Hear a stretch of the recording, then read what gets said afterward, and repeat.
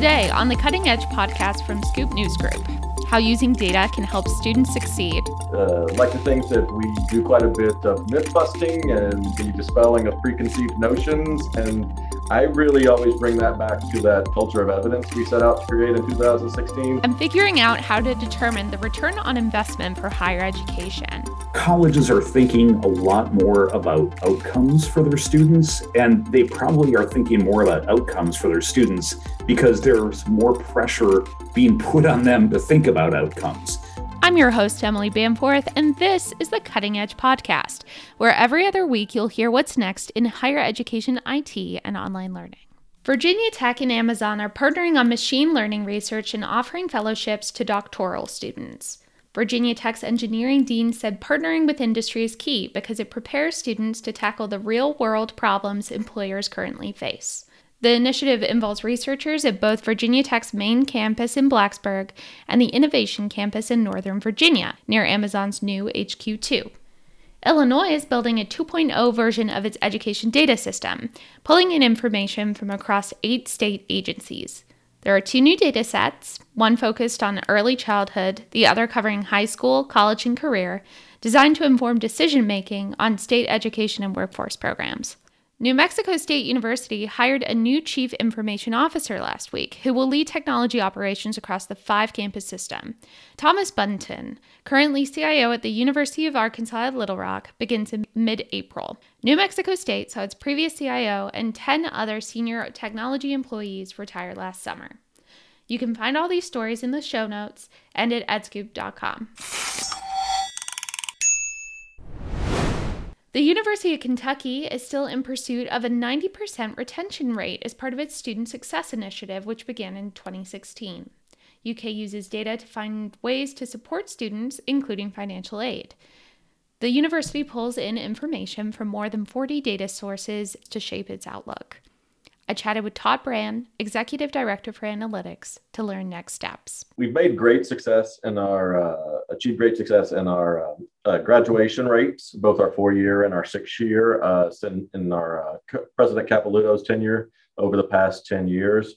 We had been stagnant in our second fall retention rate for about 10 to 15 years. We've been on the low 80s, upper 70s.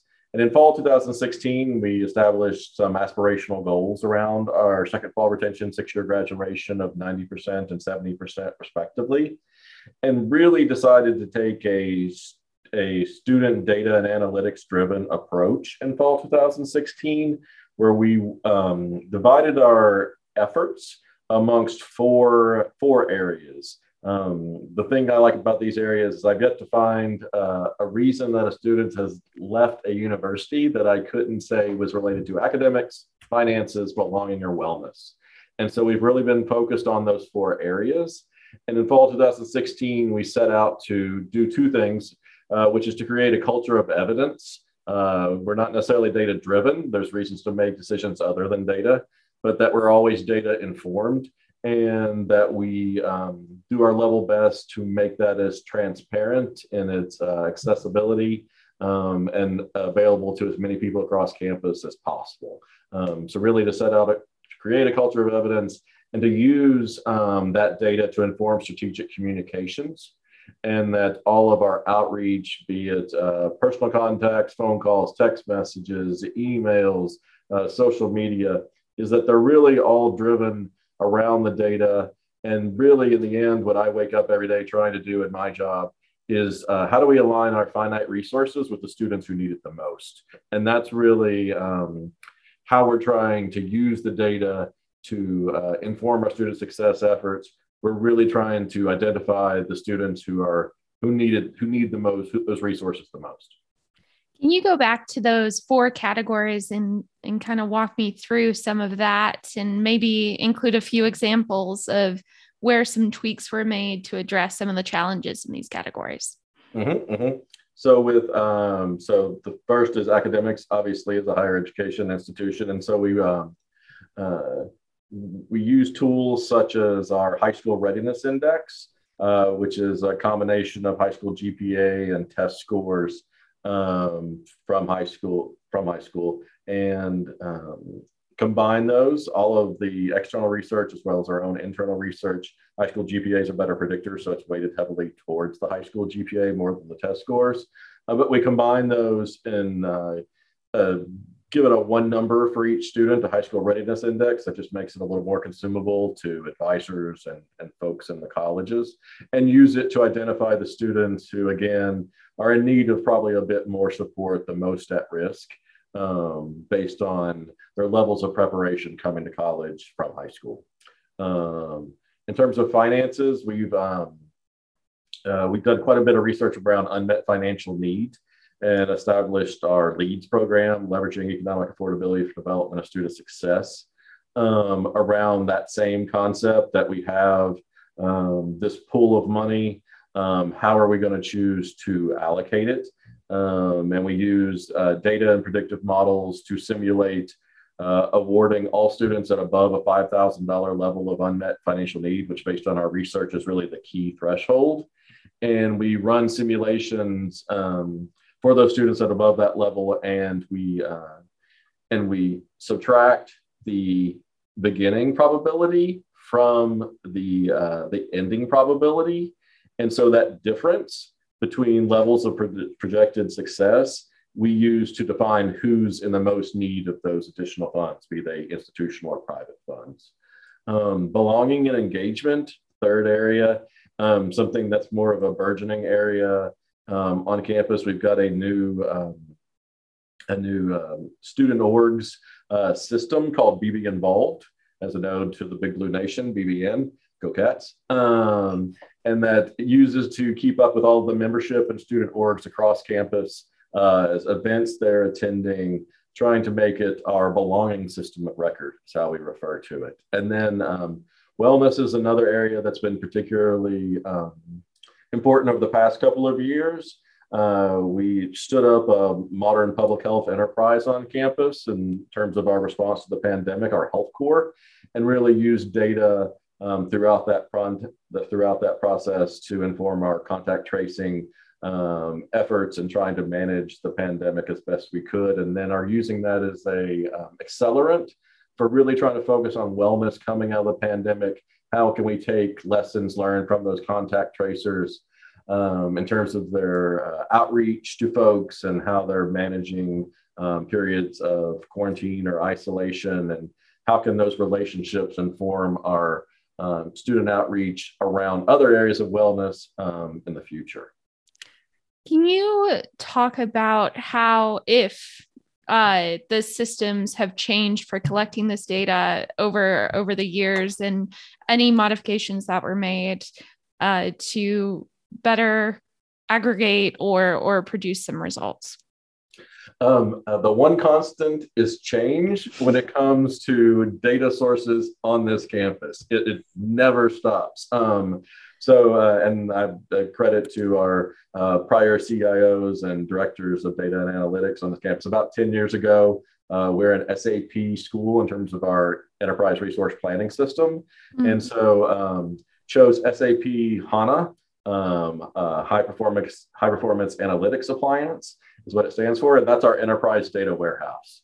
And so whether it's our more institutional student, human resources, financial data that's coming directly from SAP, or new data sources that are coming online all the time, they're all going into the enterprise data warehouse. So we're trying to aggregate all of those various systems and sources across campus into one data lake. When we last checked in last year, we were up to over 40 different data sources, about a little over 11,000 different tables and views, columns and row data structures, about 169,000 different data points or variables, and on over 12 billion records in that enterprise data warehouse, coming from those 40 plus systems of record. So, and it never stops changing. We had a meeting earlier today. Our visitor center is transitioning from visit days to a slate product, which inevitably means different integration, different data points, and a lot of work on those data infrastructure pieces. How does it feel to kind of stay on top of that, or how do you approach staying on top of that with constantly changing systems, constantly changing processes, especially with the pandemic?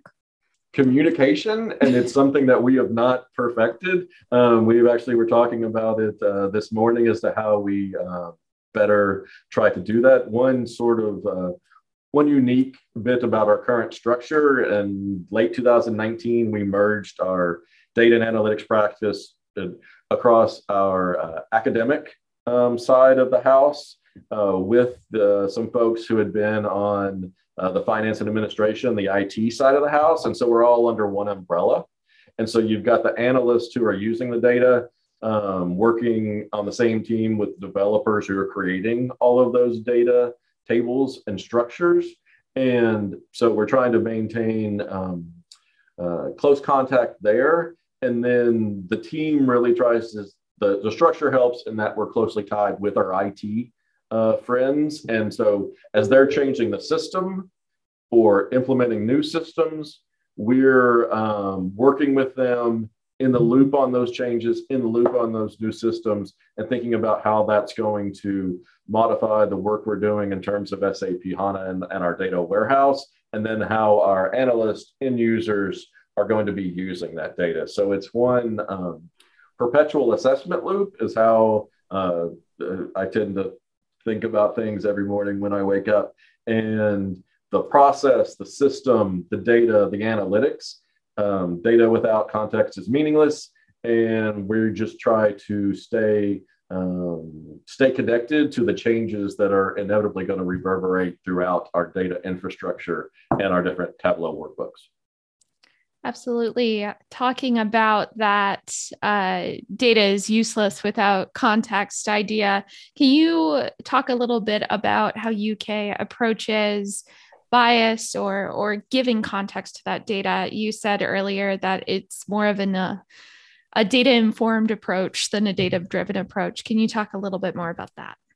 Like to think that we do quite a bit of myth busting and the dispelling of preconceived notions. And I really always bring that back to that culture of evidence we set out to create in 2016, that at least I'd like to think we've achieved a modicum of success in achieving.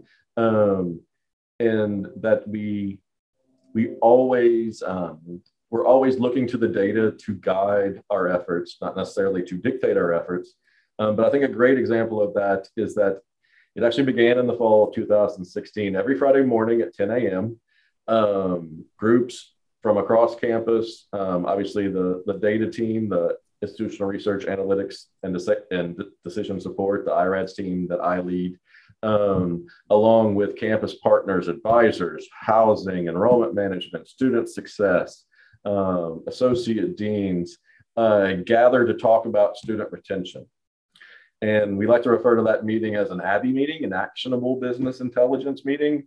And every meeting, every week, we open with a slide deck about where we are, how we're doing, and areas that we see where we're shorting up, and we might need to shift some efforts around particular areas of students or individual students. So really always trying to lead with the data, use the data to level set the conversation so that we're all singing from the same hymnal.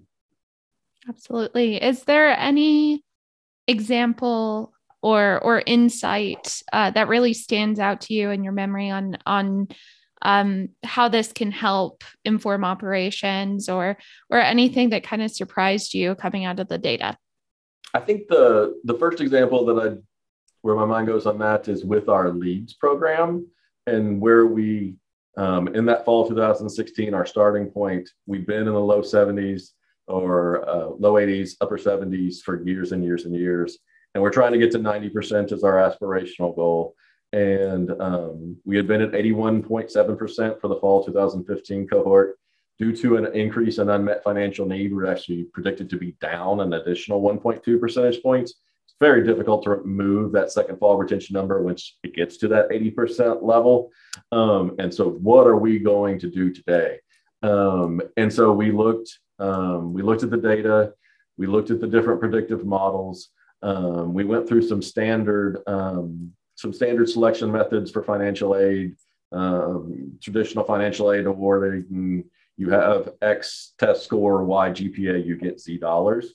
But we really use those predictive models, as I talked a bit about before, and tried to identify the students who needed the most, whose predicted success improved the most by changing nothing other than their level of financial need. And so we saw we were going to be impacted by that unmet financial need. We were able to go out with 178 of those LEADS awards and for the fall 2016 cohort. For that group, their difference in predicted versus actual retention was about 15 percentage points. And we saw success. And so we've continued to really lean into that program, and through private donations as well as the institutional commitment, we've been able to go from 178 students to 365 students, to 485 students to 568 students. And with those in efforts, we were able to set university records 4 years in a row. So we were at 81.7, we were able to get to 83.3, then to 84.5, then to 85, and then to 85.9. So 4 records, 4 years in a row. We treaded water in the pandemic year, and so are still holding at 86. So not quite to that 90%, but we're not done yet. And remind me here, how are the predictive analytics generated? Is that a homegrown thing, or is that through SAP? So we're using the data from SAP primarily, as well as our financial aid system, as well as systems like bbInvolve, that belonging system of record. And we put those academic, demographic, and financial variables into the model and build those with our institutional research office. Got it. And how exactly are those awards made to students who exhibit the most financial need or would benefit the most from that? And so we run all of the students who are really at that key $5,000 threshold. The selection methods, we're always willing to try new things. So initially it was just that after probability of success minus the before probability of success. We have evolved to add a fiscal efficiency aspect. So it's after probability minus before probability divided by the award amount. So it's really trying to get at the most efficient use of every dollar. And so we work through those from a data perspective, work very closely with our student financial aid office to make the awards to those students, and also with our student financial literacy office. Every one of those students who receives those awards is required to meet with our financial literacy office as sort of a long-term effort towards their financial literacy. Got it. And a lot of campuses right now are kind of beginning or still in the early stages of incorporating analytics into this area. What is some insight or some takeaways you would share with campuses that are just starting this up or just beginning to go through those results? I think to eliminate as much as possible the data and communication silos that you hear about so much in higher education, and that picking a data warehouse location, picking someplace that the institution is going to try to aggregate all of those different data sources where they reside. And once you pick a central location, making them as accessible to users as possible, and really trying to be as transparent and make it as easy as possible for those users to get to the data. And then probably the most important thing in my experience is being as clear and upfront as possible about what the business rules are that are underlying that data.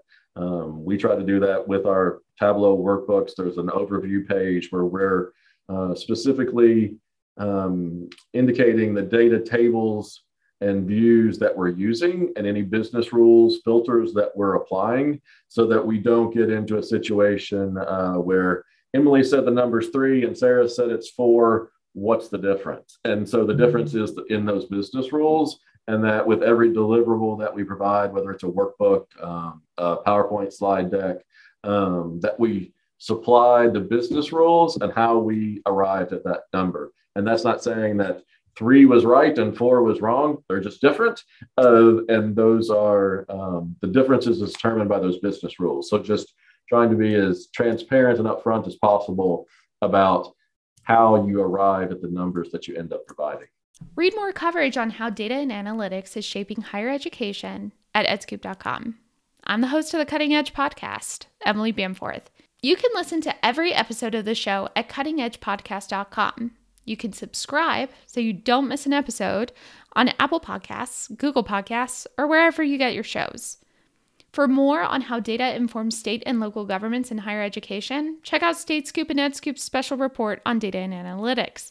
There, you'll hear from chief data officers on how the role has evolved and how difficult it is to gauge the success of analytics initiatives. Researchers at George Washington University's Center on Education and the Workforce are trying to calculate what students are getting back from their colleges. The center ranks thousands of colleges and universities based on earnings and outcomes data like retention rates. Martin Vanderwerf explains. Looking at the ROI of a college is one way of evaluating the way that it pays off. It's certainly not the be-all, end-all, nor do we think it should be. We think that people think about a lot of different factors when they're trying to determine what to study and where to go to college. And ROI is one of those things that has come along just in the last few years as a way of evaluating the payoff that a student might have from attending a specific institution. We started doing this in 2019, and we have a calculation that is pretty conservative because we look at students who enroll at an institution, and then we look at what they're earning 10 years after enrollment, not after graduation, but after enrollment. So the data actually tends to hurt colleges that have lower graduation rates because if students don't graduate, they tend to have lower enrollment later in life. So what we do, the reason that it's conservative is we look at those numbers 10 years after enrollment, which is published on the college scorecard. And then we assume that essentially their earnings stay pretty much the same throughout their career. They only rise by about 2% a year.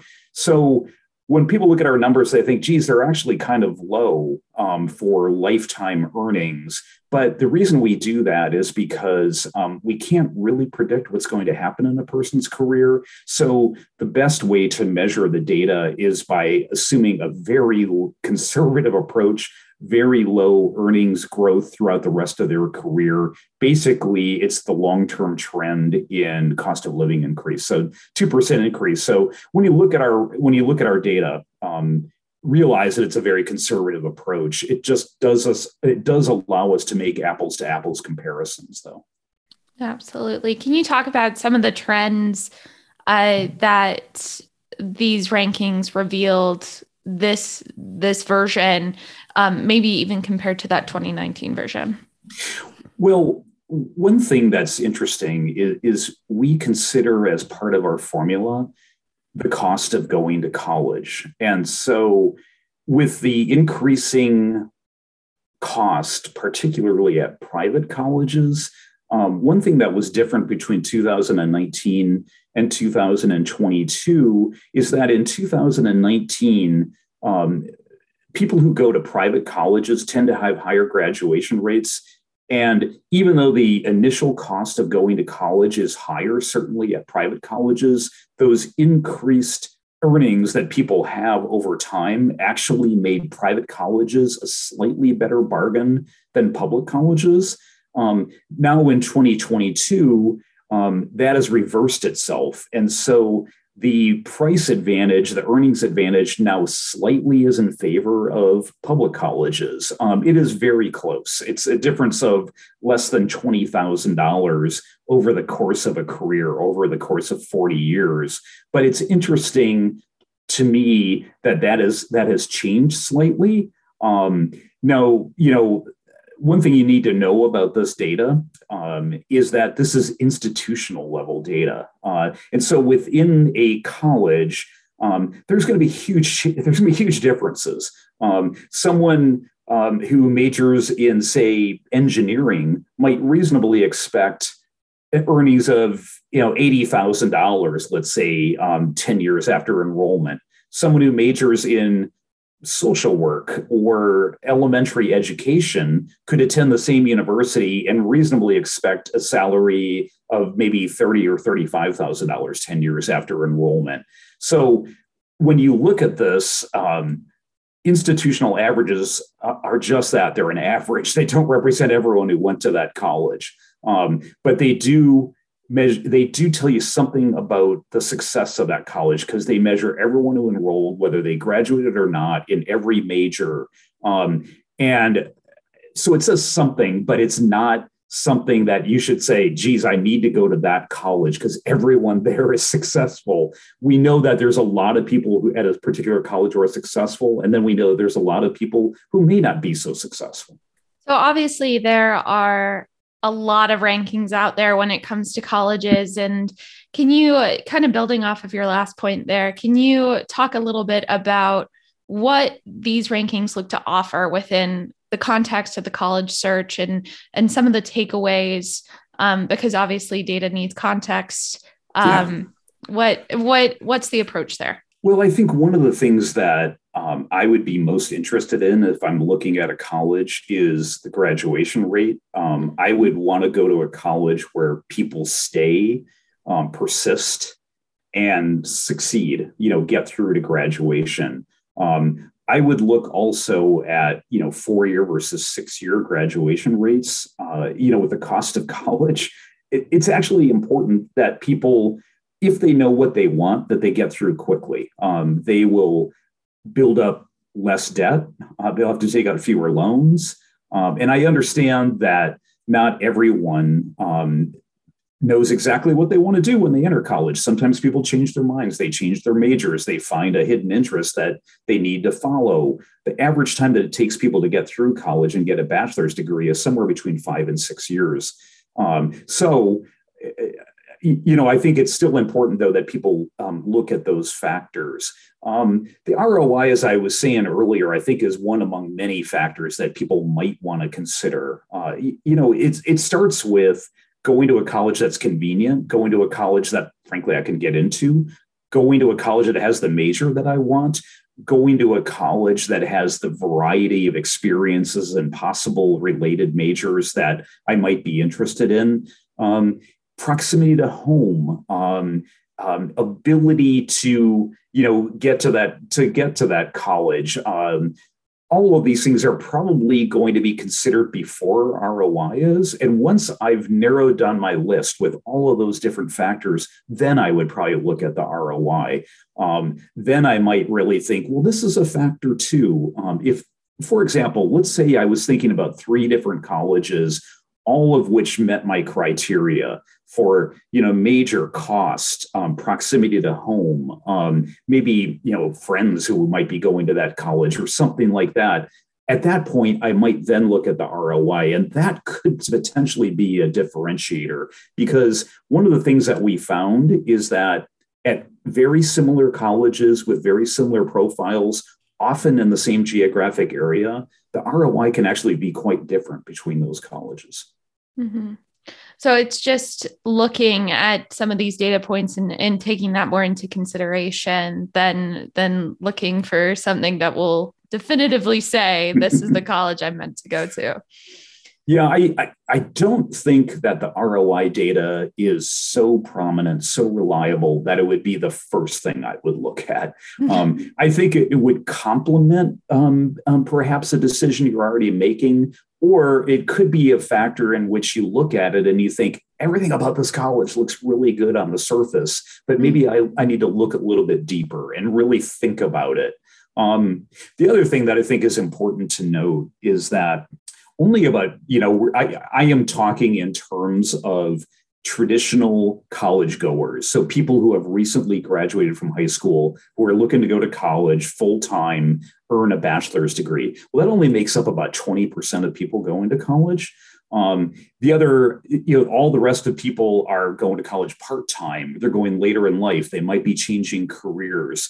And so one thing that we publish in our rankings are also looking at the ROI over 15 years, 10 years, 20 years. Because if I'm 40 years old, I don't really care about the 40-year return. I probably won't be working in 40 years.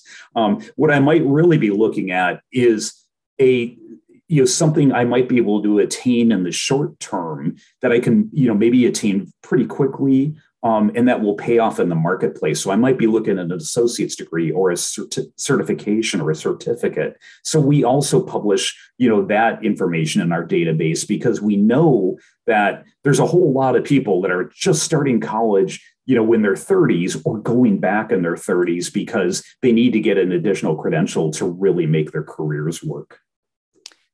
Yeah, kind of looking at that changing college student demographic, and also how institutions are kind of turning to retention as some of those first time students, that the pool kind of dries up a little bit.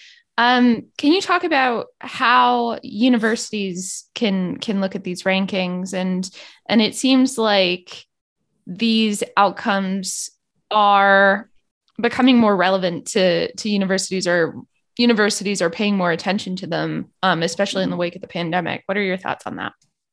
Yeah, it's interesting. I happen to be the father of a couple of teenagers, and as we're going on college visits, which we've done at least with one of my children, it's interesting how much colleges are emphasizing their career centers more. On the tours, they oftentimes will take you by the career center, and they really talk about how colleges are working with students, not only to get good grades and persist to graduation and think about their careers and what degree they might make, but also making connections with students and placing them in industry, in the workforce.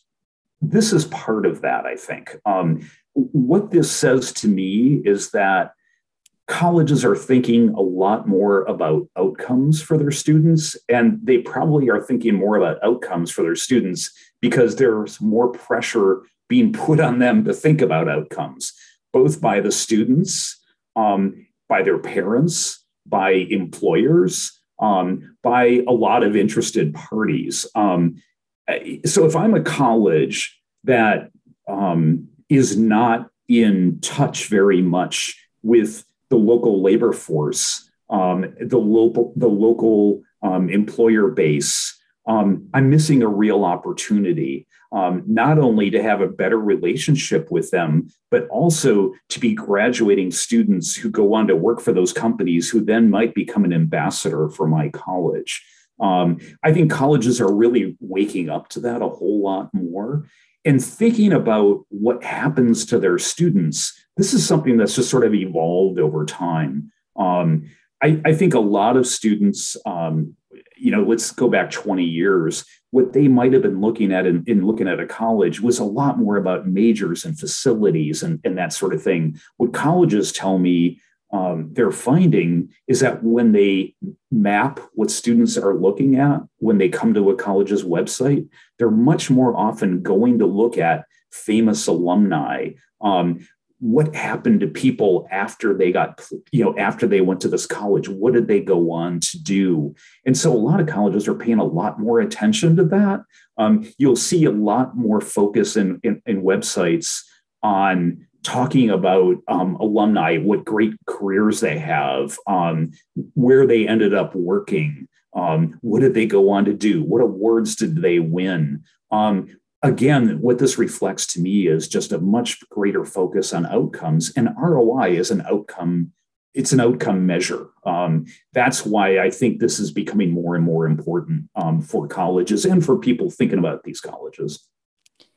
Can you talk a little bit about, now that this version of the rankings is out, what some of the next steps are, either in revising these or in further research based on some of the trends that showed up here? Well, so we've been trying to break these down, these rankings down a lot more. There's a lot more data available. So I was telling you that here we are talking about the rankings that we did on an institutional basis. We followed up and did another report that looked at majors within the colleges. We did another report comparing liberal arts colleges to all colleges, because, people say, well, liberal arts colleges are kind of going out of favor. What happens with people that attend liberal arts colleges? Turns out they do very well. But probably part of that is a lot of people who attend liberal arts colleges as undergraduates go on to graduate school. And we know that people who then get an additional degree probably make more money.